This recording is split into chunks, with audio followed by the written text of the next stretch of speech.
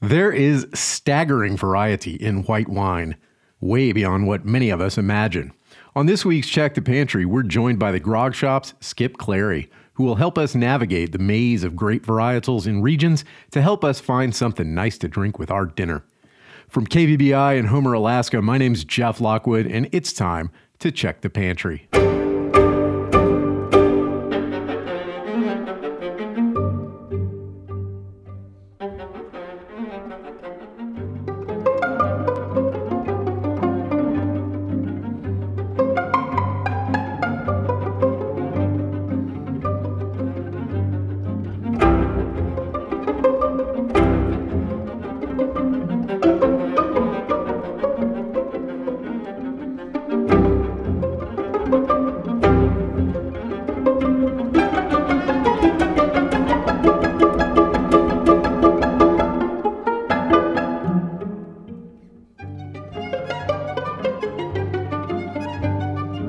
If the only thing that mattered about beverages was that they be reasonably inexpensive, tasty, available in a wide variety of flavors, and go really well with whatever you happen to be eating at that particular meal, including breakfast, white wine would be the number one selling drink category on the planet. But we all know that the most important thing about beverages isn't what they taste like, but what they say about the drinker. It's why cola companies spend vast amounts of money attempting to differentiate their very similar drinks. It's why the big three beer makers, which are now all owned by the same parent company, nevertheless have giant advertising budgets to persuade their brand loyalists that their particular beer makes them special. And so, to merely see white wine for what it is, a flavorful alcoholic liquid, we have to wade through a cultural swamp of associations. It's barely a drink anymore. It's an identity. I don't even have to spell it out for you. All I have to do is say, white wine. Sit back and let the images flow, all the movies, all the commercials, all the throwaway lines and jokes, all the times at a party or at a dinner where you paused before the choice of white wine, red wine, or beer, and imagine that picking one or the other mattered in some way, all the thousands of examples we've all seen of what kind of person drinks white wine. It's not just you. The exact same images are going through my head, too. Now, throw them all away. They're all garbage. Today, we're going to toss out white wine as an identity. And while we're at it, let's toss out red wine as an identity too. And beer and whiskey. Let's just look at them all for what they are. Liquids made by people, meant to be tasted and enjoyed. I might like this or that liquid and not care for this or that liquid, but neither of those things says anything especially substantial about me as a person, no matter what people with advanced degrees in marketing might want to believe.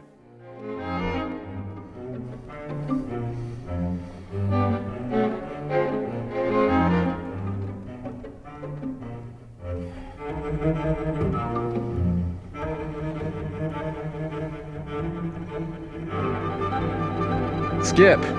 Yeah. I am very excited to have you here to talk about white wine. I'm looking forward to it. And I know it's kind of a generic topic, but we talked about red wine last year, and I thought it kind of made sense to talk sort of an overview before you really dial into specific varietals. And also, with specific varietals, I really want to be able to do tastings. And given the current worldwide pandemic, I don't think that's going to happen. So we do what we can do. I want to start out actually before we even get into like the nuts and bolts of how white wine is made versus red wine and the different varietals and what kind of grapes and where they're grown and how production differs between them all. Before we get into the nuts and bolts, I actually want to talk a little bit, sort of confront right off the bat, head on, some of the mythology surrounding white wine, particularly in the U.S., which is things like white wine is for women, red wine is for men. White wine is for fish and lunch. Red wine is for, big steaks. I mean, you've been in the wine business a long time, and where do you see these myths sort of coming from, and how do they get expressed, and what do you do to try to combat them? There's a lot of misconceptions about white wine and a lot of kind of posturing, I have to say. I'm a cab man, or, I like oaky, buttery Chardonnay. And it's like that's supposed to become identity statement. People don't really, in my view, seem to understand what white wine is for. They don't really understand its purpose. And there's almost a kind of willful ignorance on the part of some people when they say, "Oh, I don't drink white wine. I don't like it." It's like, well, honestly, that just means you haven't had a good one, or you haven't had it in the right context. For me, wine and food are inextricably linked, but the typical American consumer doesn't actually use wine that way. They drink wine kind of on its own. Even though one of my first questions for people when they come into the store is like, well, are you going to drink this wine by itself, or are you going to drink it on its own?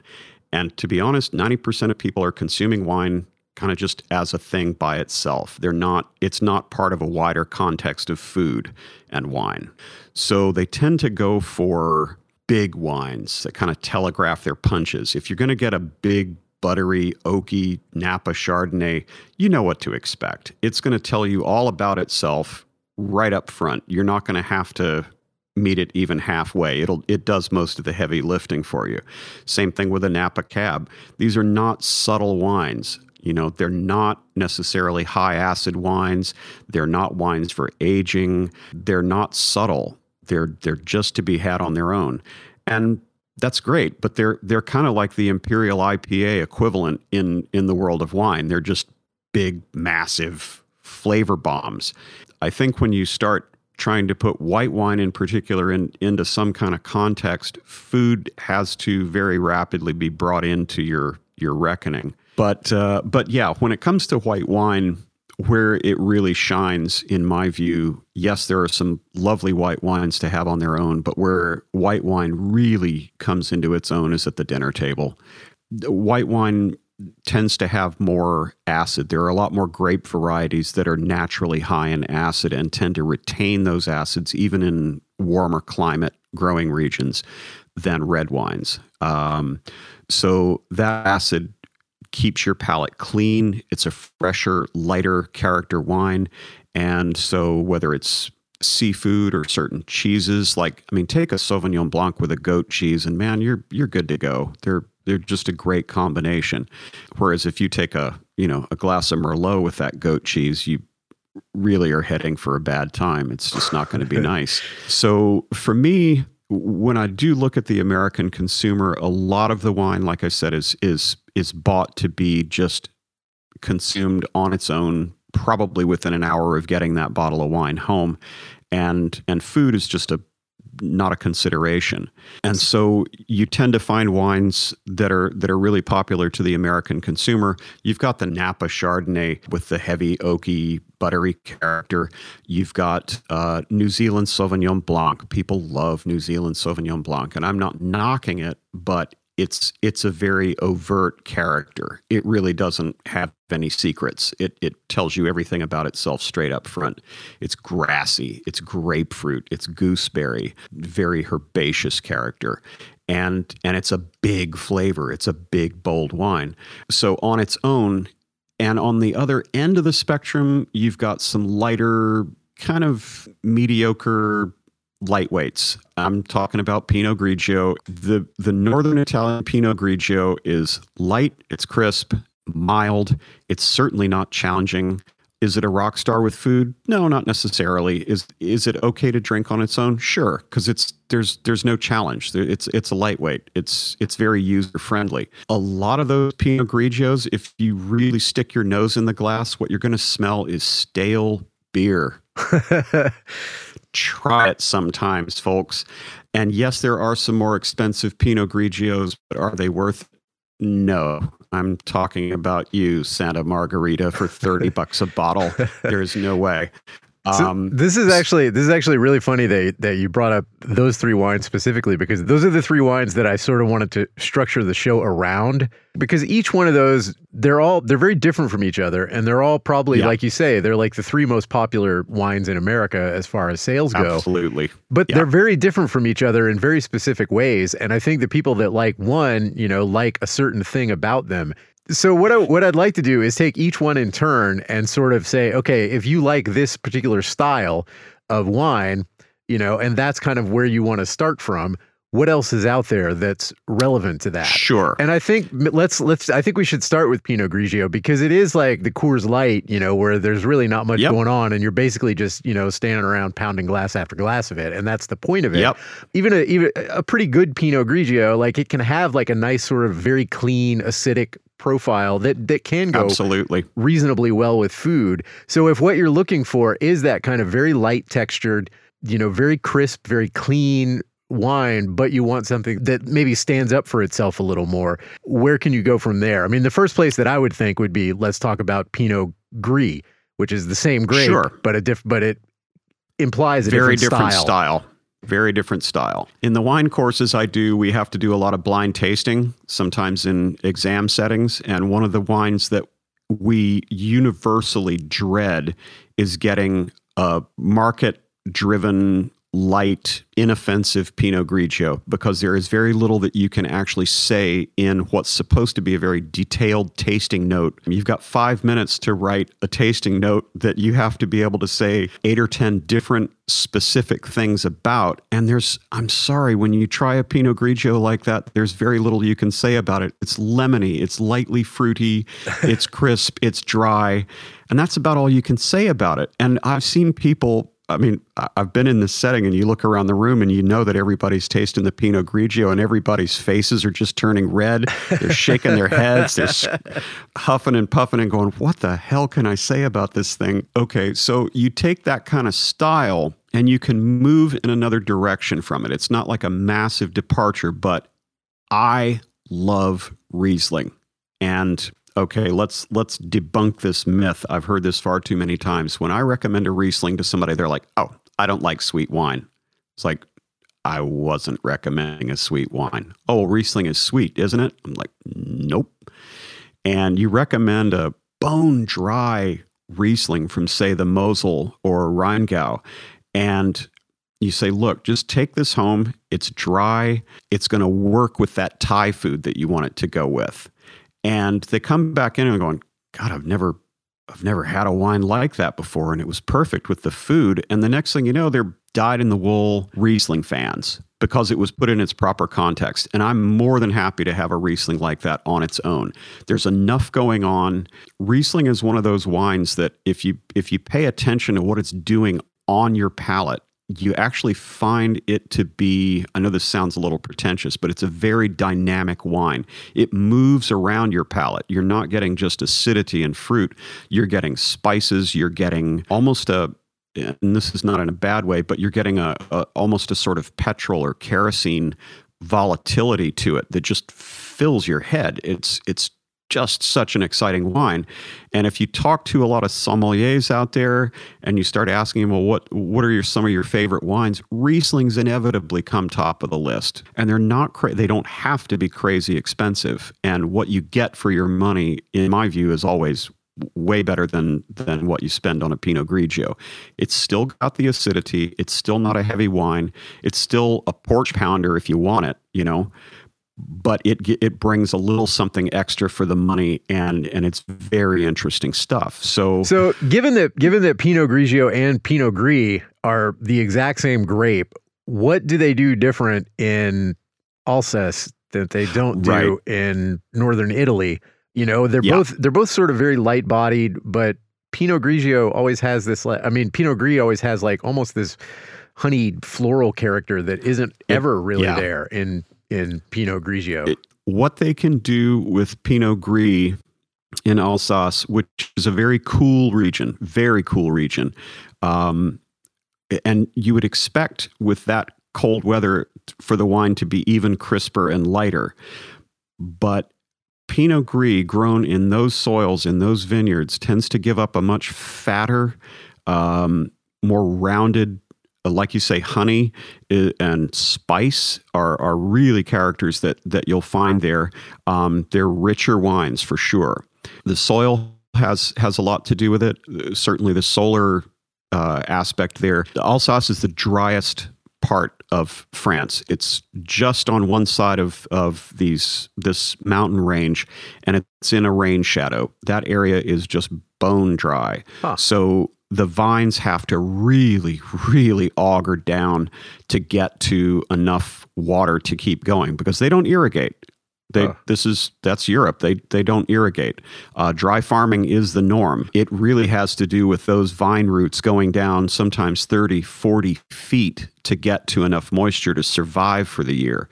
Whereas in Italy, yeah, that part of Italy, you certainly get more rain. But the Pinot Gris style is definitely bigger and richer and certainly has a heavier texture. You can look at some of the Pinot Gris that you get from Oregon, and they're doing much the same thing. They're getting a much bigger, more Alsace style. And it seems to be a fairly reliable indicator if you see on a label Pinot Gris versus Pinot Grigio, no matter where it's from, if it's from Oregon or Napa or wherever, if they call it Pinot Grigio, it's going to be very Italian. And if they call it Pinot Gris, it's going to be in that slightly heavier French style. Okay, so let's move on to sort of like the mid-range as far as both texture and sort of flavor of the sort of big three American favorite white wines, which is Sauvignon Blanc, which here, like, it wasn't even a popular grape until New Zealand Sauvignon Blanc came along, right? Like nobody really cared about it here. Yeah. Although you did get like Robert Mondavi kind of, I won't say invented, but kind of got people on the train of Fumé Blanc. Oh, that's right. I forgot about that. It's the same grape, right? Though, right? Oh, absolutely. Yeah. It's a dry Sauvignon Blanc. That's all it is. It's nowhere near as grassy as the New Zealand stuff, but there's a lot of contributing factors there. But Fumé Blanc is not a different grape.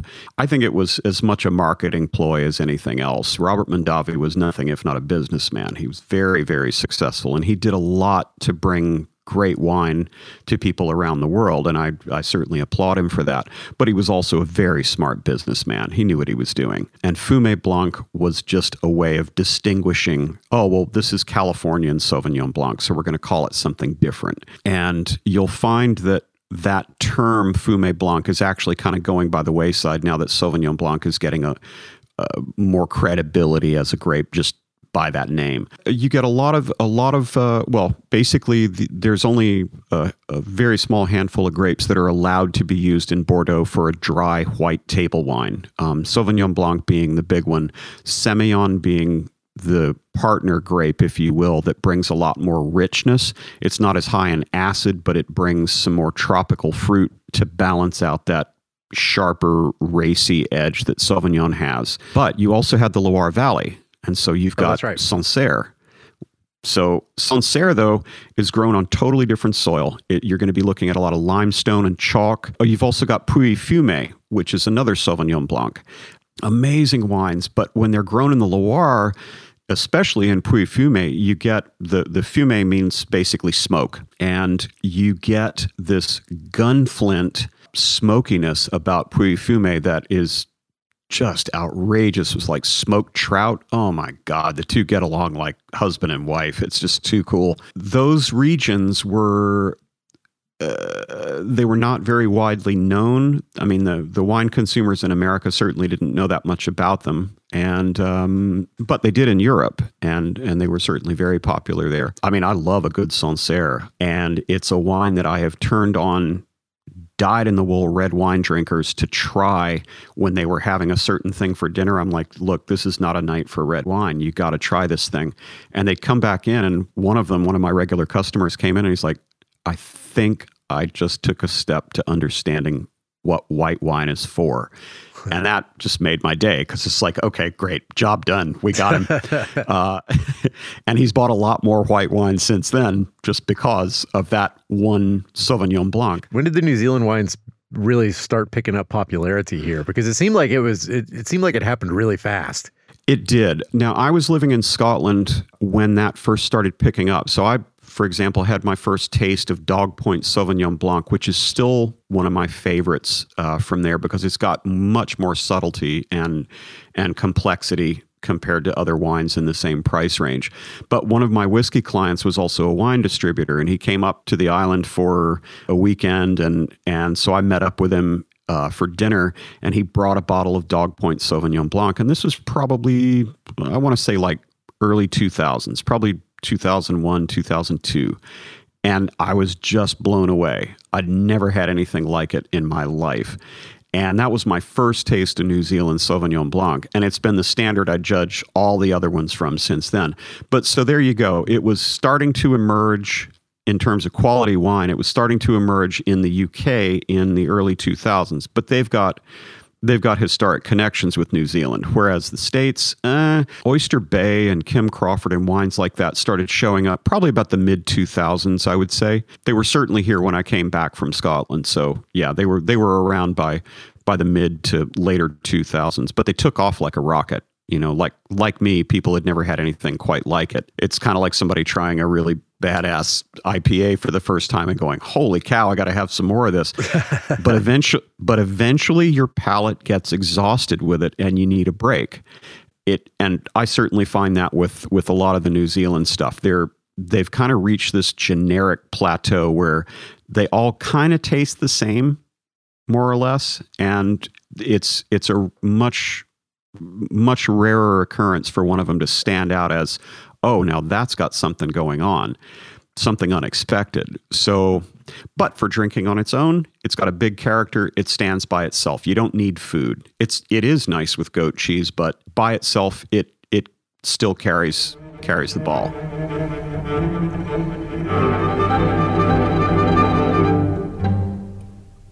So let's go up to the biggest, the heaviest, and really the most famous here in the States. Well, it's Napa Chardonnay, and that is another grape that can be completely different if it's grown in a different way. Like, you know, obviously the classic is Burgundy, where Chardonnay is the white grape, but also like Oregon Chardonnay is completely different from Northern California Chards. Mm-hmm. Again, is it just climate?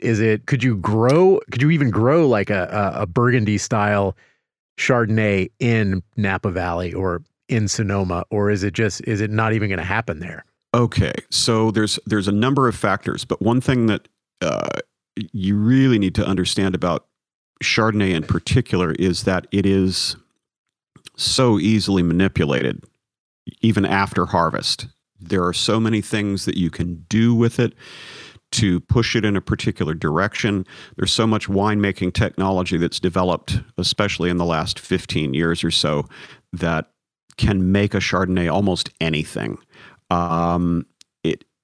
It's just a total chameleon. It can adapt to any style that you want to go, but climate does it plays a massive role. So like if you look at the Chardonnay from Oregon, yes, there are a lot of Burgundian producers that have come to Oregon and invested. They're not making Burgundian wines because the soil's different, but what they are doing is bringing the Burgundian aesthetic of, well, let's just specifically go with Chardonnay. It's a much more reductive style. There's very little oxygen involved. There's no new oak, and the climate as well gives you wines that retain acidity because it's much cooler. But if you go down to certain parts of California where it just stays hot, the wine develops. Chardonnay goes from, in Burgundy, having these sort of green apple, beautiful, crisp, fresh fruit flavors, to hot climate in California where pineapple, I mean, you just get this pineapple upside down cake character about it. And then you get this big plastering of oak on top of that. And it's just, to me, it's the wine equivalent of somebody wearing far too much perfume in a small room. It's just over the top. I don't care if your perfume costs you, $500 for a tiny little vial, you're still wearing too much of it. And that's kind of how I feel about that heavy, oaky, ponderous, flabby, warm California Chard. It's just so, man, it just.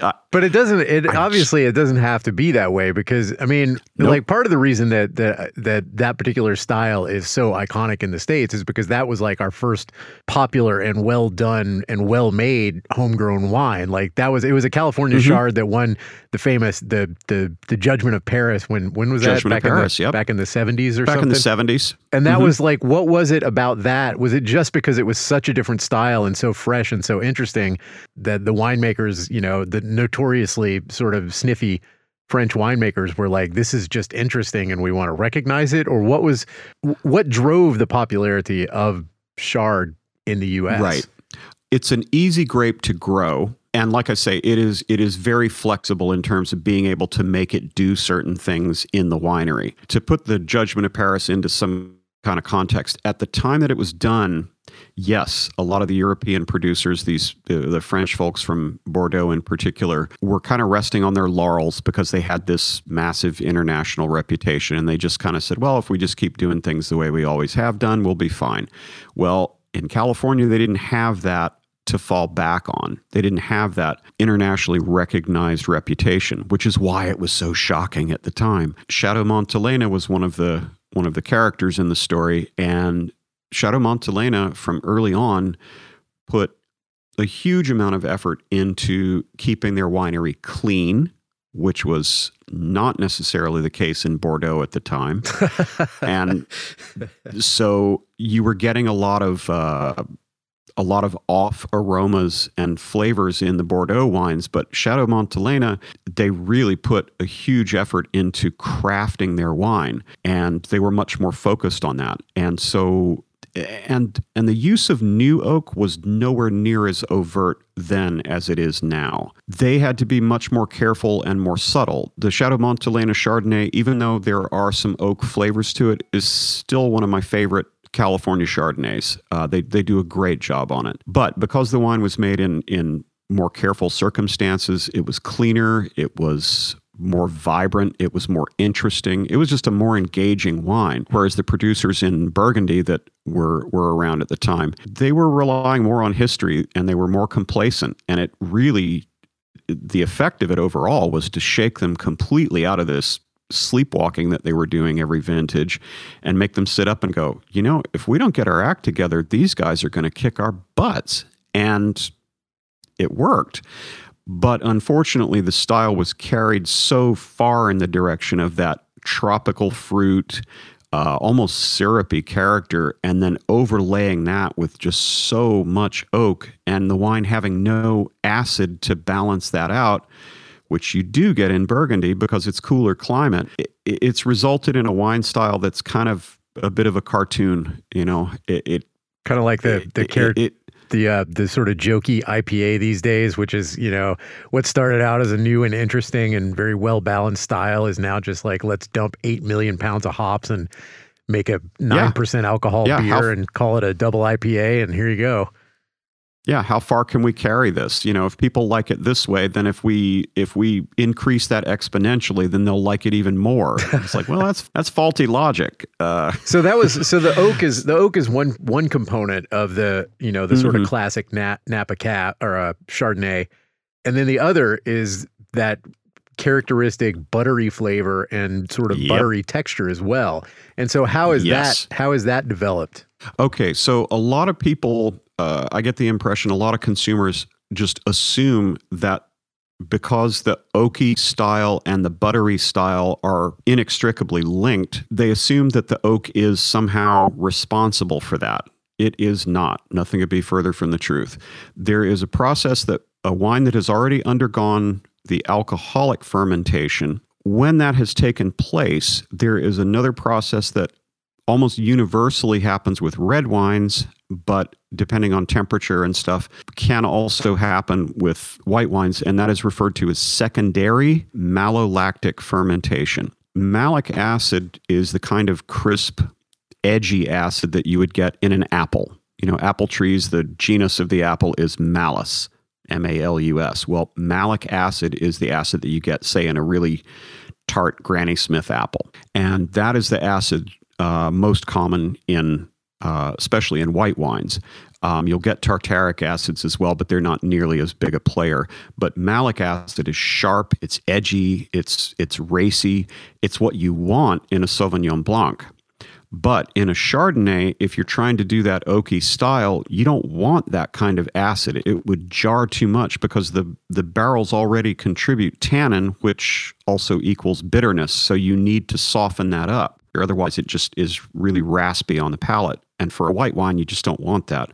Malolactic fermentation is a result of a group of bacteria that will convert malic acid to lactic acid, i.e., the same acid that you get in milk products, butter, yogurt, cheese, milk. That is when those not just buttery flavors come up, but you also will get yogurt. You will get cream. In some cases, you will even get some cheese characteristic on the palate. That creamy style of Chardonnay goes hand in hand with the oak, and so you'll take somebody like let's take an expensive oaky buttery Chardonnay, Rombauer. Okay, about $40 a bottle. Those wines you can probably look on the back label and see what percentage of malolactic conversion took place. And so you were saying that Chardonnay is particularly malleable. Like, what characteristics of the Chardonnay grape are there that it's either more susceptible or easier to sort of manipulate in the winemaking process than something like a Sauvignon Blanc or a Pinot Gris? Like, why don't they manipulate those more, or do they? Okay. So let's take a couple of extremes. Okay, the Chardonnay, because it's a fuller, in the case of California, lower acid wine, much lower. It is suited to the malolactic conversion. It works with that wine. But can you imagine the absolute disaster of a New Zealand Sauvignon Blanc that had sat in new American oak for a year and had creamy, buttery, yogurty flavors? Why would anybody do that? Yes, you can do that with a Sauvignon Blanc, because if there's malic acid in the wine, and boy, there sure is in the New Zealand stuff, you can, under the right circumstances, the right environment, you can get that wine to fully convert that malic acid to lactic acid. But good Lord, you don't want to. So it's not something that's like characteristic of the particular grape itself necessarily. It's just that given, the certain flavor profile and the certain acidity that you're looking for, you would just not want to encourage that in anything other than something, bigger like a Chard. Yeah. I mean, like I'd said earlier that almost all red wine goes through mallow, and it does. It softens the tannins, so it's totally desirable. It takes a lot of the rough, granular edges off of that. And it works for red wines for the most part. But it has a completely different effect on other wines, like, higher acid whites. You don't want a Riesling to have buttery flavors. You don't want, Picpoul. We haven't discussed Picpoul, but it's certainly one of my favorite little grapes. And I wouldn't want anybody putting that through mallow. I like it with my oysters, and I'll have it just the way they make it.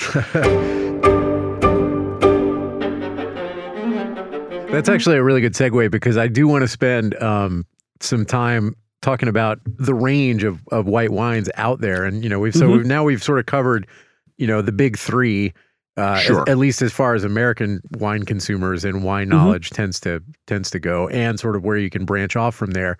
But there are a ton of white wines out there, and they might even be more obviously different from each other than red wines. Yeah. I almost feel like every white wine that I've ever had, you can almost remember it very specifically because they're so different.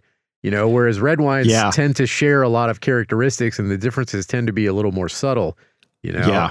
A lot of that reason has to do, and I think that's a very good way of putting it. When you finally get down to it, the winemaking process for red wines and white wines are vastly different. I think when we were talking about red wine, if I'm not mistaken, we did cover the fact that when a red wine is going through its fermentation, there's a maceration period where the skins are left in contact with the juice, and that extracts not just color compounds, but flavor compounds out of those skins. Not only that, but what you also get is tannin. You're going to have to work with those tannins and flavor compounds in a different way than you would with a white wine, because the inside part of the grape, it's almost always about the same color. It's mainly the skin that's different. Right. And even frequently white wine grapes will be red skin. They just don't sit on the skin. So yeah, if you look at Pinot Gris, for example, it means gray Pinot. Pinot Noir is black Pinot. Pinot Blanc or Bianco is white Pinot, and then you've got Pinot Gris or Grigio, which is gray. The skins are this sort of rosy purple with some sort of greenish yellow highlights. They're beautiful grapes to look at, but when you cut one open, it doesn't look any different than Pinot Bianco or Pinot Noir or whatever. It's what goes on in the skins is where the flavor comes from for the red wines. When you've got tannin as a massive factor in your winemaking, well, then, yeah, there's certain avenues that are closed off to you after that, because if you're going to have a tannic wine that is balanced, you have to do certain processes to make that wine palatable. Otherwise, it's just going to be it'll be like drinking slightly fruity, way overbrewed black tea. It'll that's kind of interesting. I never really thought about that before, but I mean, tannins themselves, like structurally, they're pretty much going to be the same regardless of where you find them, right? Like, are leather tannins going to be that different from the tannins that you find in grape skins or the tannins that you find in tea? No, because tannin itself actually doesn't have a flavor. It merely produces that drying response. And in the case of red wine, it contributes a huge amount to the structure and longevity of that wine. It also means that, like, if you're eating something like a nice fat lamb chop, that fat and that tannin get along because the fat is going to prevent that tannin from drying your mouth out so bad that you can't finish your food. So they get along fine. So that tannic structure then is what makes red wines taste, and feel so similar to each other in a way that white wines don't. Like, you're basically saying, like, the fact that white wine is only the juice of the individual grapes allows it to be so much more versatile and changeable, basically, because it doesn't have to overcome the initial hurdle of, here's a saddle. All that structure. Yeah. You got it bang on there. If you look at the oak part of the equation, there's some whites that actually are well suited to oak, and that like if you go to Burgundy, they're using oak, but it's not new oak. They will circulate in a small percentage of new oak on some of their better wines, but in the main, they're going to be using barrels that are at least 2 to 3 years old. They're fairly neutral.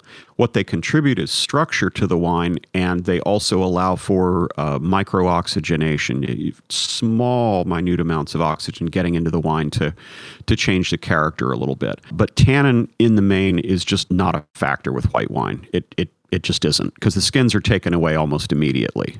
They crush, they press, that's it. The skin's gone. So white wines can produce in my view, can produce a far greater variety of subtlety and just aromas and flavors that you cannot get in a red wine much that easily or that commonly. You've got more delicate flavors like florals, which come through. Like, for anybody that's ever had an Argentine Torrontés, there's no denying that jasmine or rose or some other flower is an aromatic note there. You go to some of the Rhone whites, which are one of my favorite subjects, Viognier, Marsanne, those wines are going to have florals like honeysuckle, which, if that's in a red wine, it's going to have to exist in much higher quantities just to be detectable. So in the white wines, you get a huge range of fruit, you get florals, you get spices, just an incredible variety there, which is why for me it's just such an exciting thing to bring into my food. I just think they do a great job. So one of the things I'd wanted to mention was that, okay, with the three popular styles that we talked about with American consumers, the heavier Chardonnay, the sort of inoffensive Pinot Grigio, and that bright, crisp, kind of raspy green New Zealand Sauvignon. Are there other avenues to go that are not completely outside of people's comfort zones? Yeah, you better believe it. To the Chardonnay drinker that isn't absolutely wedded to oak being part of their wine, I would urge them to try some Rhone whites, because they are not lightweights in any shape of the word. They have a richness about them, aside from the floral character that I mentioned with Viognier and Marsanne. Roussan's got a lot of structure to it. It will give you a big wine, but it's not overblown and it's not manufactured in some chemistry lab somewhere. This is what the grapes actually are good at doing. And so you can get more sort of peach, nectarine, apricot, those floral elements, a little bit of spice, really good with richer seafood like lobster and scallops. I would say too heavy for oysters, but they'll work for like some richer crab and shrimp dishes. They're great. A whole lot of fun. And so they still give you that heavier texture, that bigger mouthfeel that you would get with one of your richer Chardonnays, but it's far from artificial. It's not produced in the lab. It's what it's supposed to be. And then you've got some lighter Rhones that are kind of in the middle. If they've got a lot of Grenache Blanc in them, Grenache is fairly in the white grape is fairly neutral, but it allows you to take those heavier grapes like the Viognier, Marsanne, Roussanne and hang them on that structure. And so then they're accents rather than main players, but they work. They still contribute something nice to the wine, and they're very reasonably priced. You know, you look at the Guigal Côte du Rhône Blanc, good Lord, man, $13-14 for that? Well, that seems to be a real characteristic with a lot of white wines. Once you get out of, the big three of, well, maybe big four if you count white Burgundy. Sure. Once you get out of those, there's a lot of really, really inexpensive white wines out there that are awesome. Well, sure. There's a lot less that goes into making them. They're producing them in stainless steel tanks most of the time. By and large, oak is not a big contributing factor, if at all. So there's not the expense of that. You don't have to keep them in the cellar for sometimes a couple of years, so there's a lot less expense there.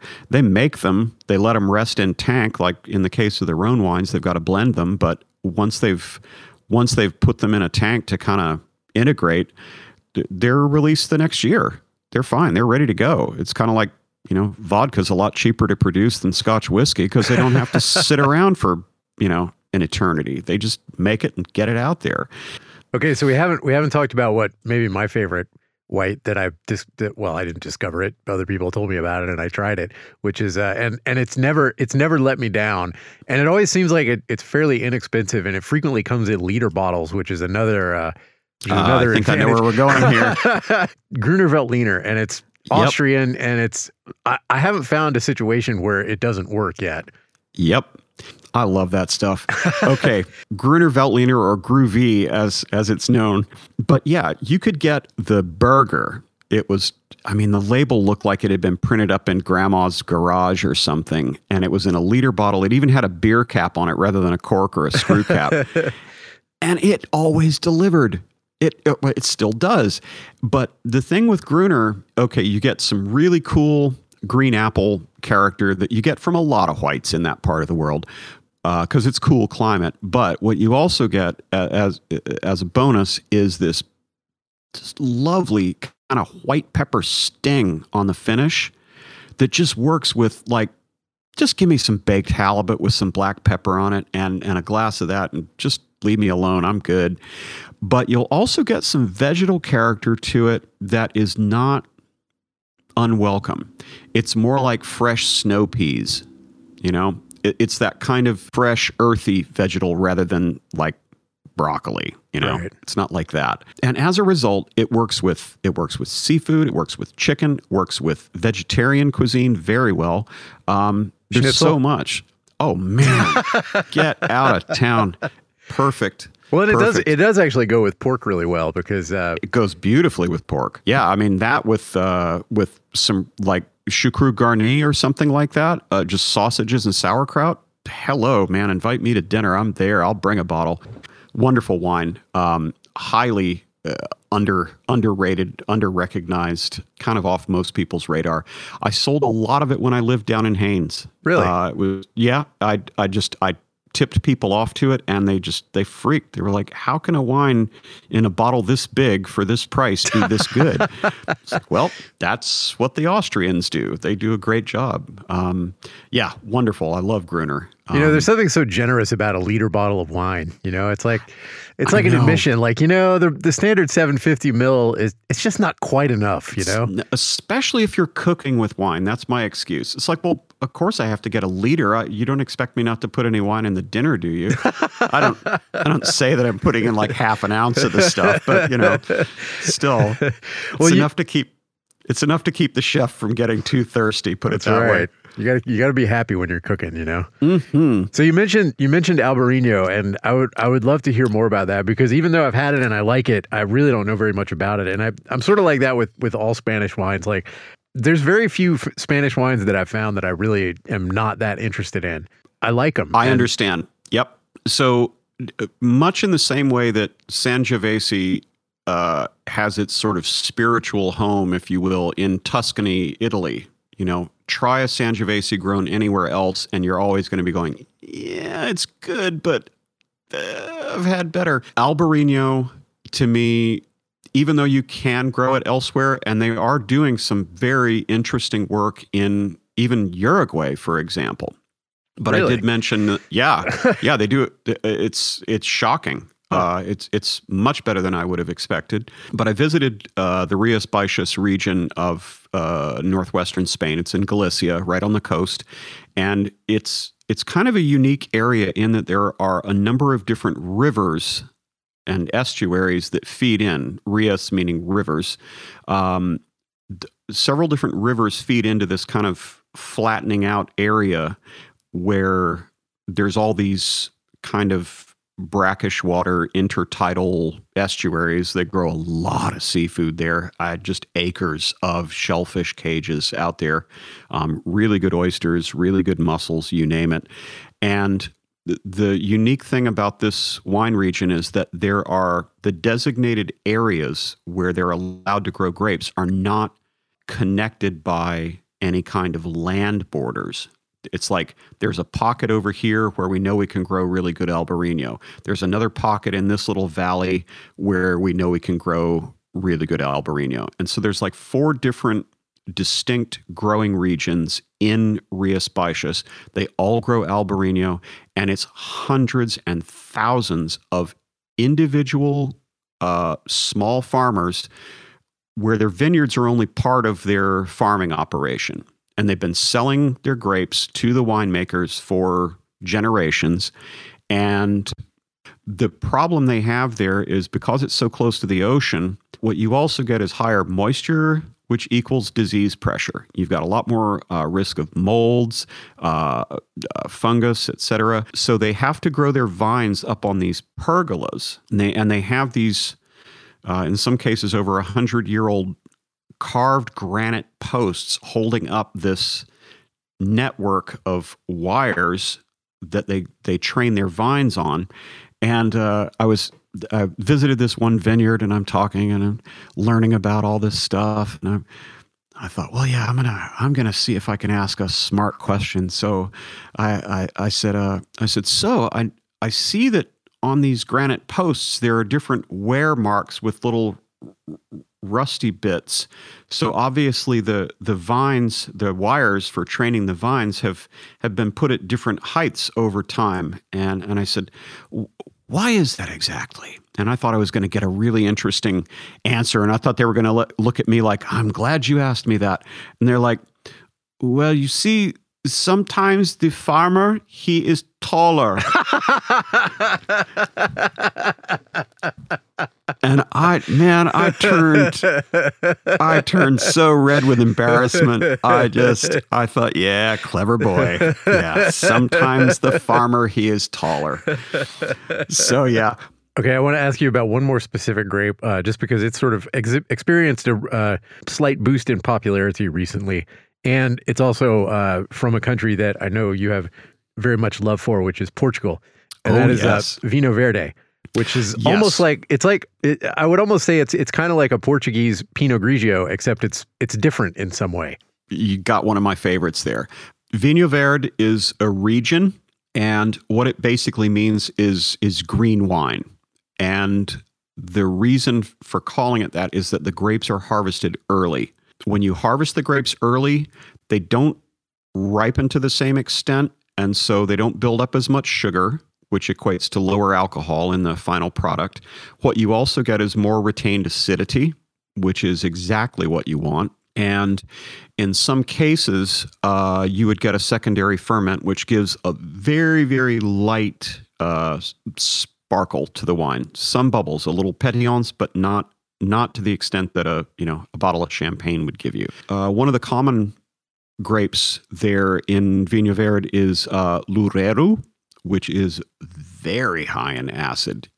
Lemon juice would have a hard time standing up to this stuff. Really bright.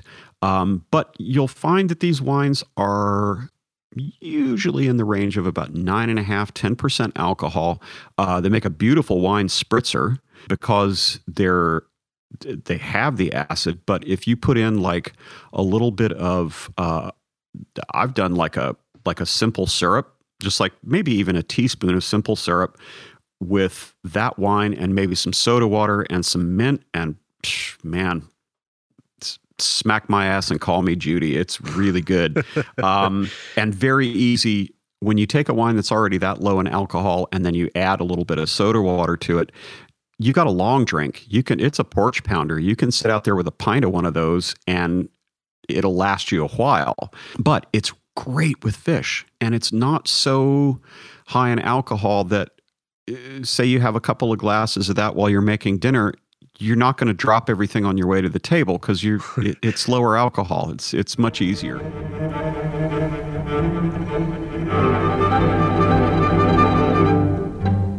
Okay, last question before we go. Yeah. I'm just going to throw you a curveball just to see what you say. What white wine would you serve with a big, juicy ribeye? White Chateauneuf du Pape. It's such a massive wine.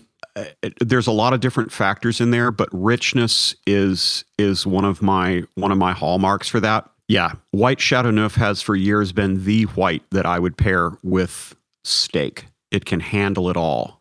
It's a mind-boggling wine, and you're going to spend at least $50 for it, but it'll be the wine experience of a lifetime. For some reason, people don't care what the price of wine is as long as they're eating it with steak. I'm glad. Okay, I'm going to throw you. I'm going to just pepper you with like a lightning round of quick pairings. I just thought of this, so I'm going to do it. Okay, spicy Thai. Dry to off dry Gewürztraminer. Okay, Alaskan potluck classic halibut Olympia. You know, the halibut that gets baked with the mayonnaise and the sour cream and topped with potato chips. Got it. Okay, I haven't tried this one, but okay, you've got all that salt. And you've also got fat from the cream, so you're gonna need some acid, but you're also gonna need some fruit. So, yeah, I don't want to lean on Riesling too much because I've already gone there. An Alsace Pinot Gris would be nice, and I would also consider. Oh crap! That's a good one, Jeff. Okay. I'm gonna do the default on this one and say that a sparkling wine, because it is necessarily going to have the acid that you need. There's a reason that like top class champagne gets along really well with both potato chips and French fries. Right. Because of the sour cream, I want something else. So I would go with a sparkling Alsace Pinot Blanc, or if you really want to push the boat out a little bit and have the contrast between potluck styly and I'm a badass wine buyer styly, I would go with a Blanc de Blanc champagne. Pure Chardonnay, high acid, no serious oak to worry about, and that little toasty edge that will make the fried potato chips just sing for their supper. I'll allow it, even though this is technically not the sparkling wine episode. Okay, next, falafel. Okay, with that degree of spice and fat, I would be looking at dry Gewürz. Man, I hate to repeat myself, but okay, let's go somewhere else with it then. Okay, with that degree of spice, you could do well with some of the Rhone whites, like a Viognier, and that you don't have to spend a huge amount of money on. But yeah, I think the Viognier would work. Let's see. Oh, but I got to figure in that sort of yogurty sauce too, and an off dry Riesling. Okay. If it's really spicy, I would go with an off dry just because it's lower alcohol. Okay. Last one. Okay. All right. White King salmon with a Beurre Blanc, and the Beurre Blanc is going to be made with this wine. So factor that into your thoughts. I think if you want to stick with domestic, I would go with an Oregon Chardonnay. Because it's higher acid, which really works with the Beurre Blanc, and also some of those reductive sulfur compounds works with the kind of smokiness of the Beurre Blanc. Otherwise, I would go for an inexpensive white Burgundy. What's my other smoky white? Maybe a richer Sancerre. A little bit of Sauvignon would do the job. So yeah. Puy Fumé would do the job. There you go. All right. Puy Fumé. Okay. I like the lightning round. I'm going to have to do this to you every time I have you on the show. Please do. I like the exercise. It's good. All right. Skip, Clary, thank you so much for sitting down over the internet in our remote session. Yes, we are self-isolating. We are safely social distancing from each other. I'm only hanging out here with some duck legs and some crepes and some wild mushrooms. So sounds difficult. That's my plan for the day. All right. Well, thank you so much. And I'm sure we'll have you back on the show at some point. It's been a blast, Jeff. Thanks very much. Yep. And keep drinking well, people. And eating. Oh, of course, especially with white wine.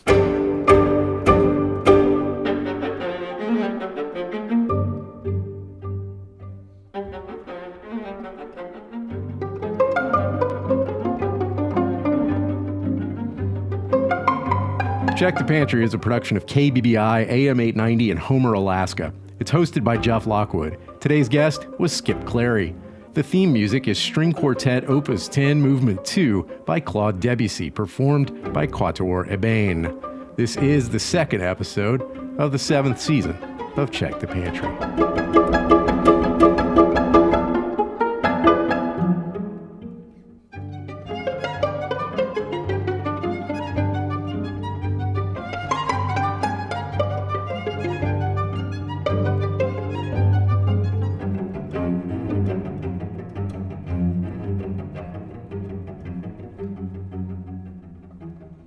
Your financial donation as a listener makes this and other KBBI programs possible.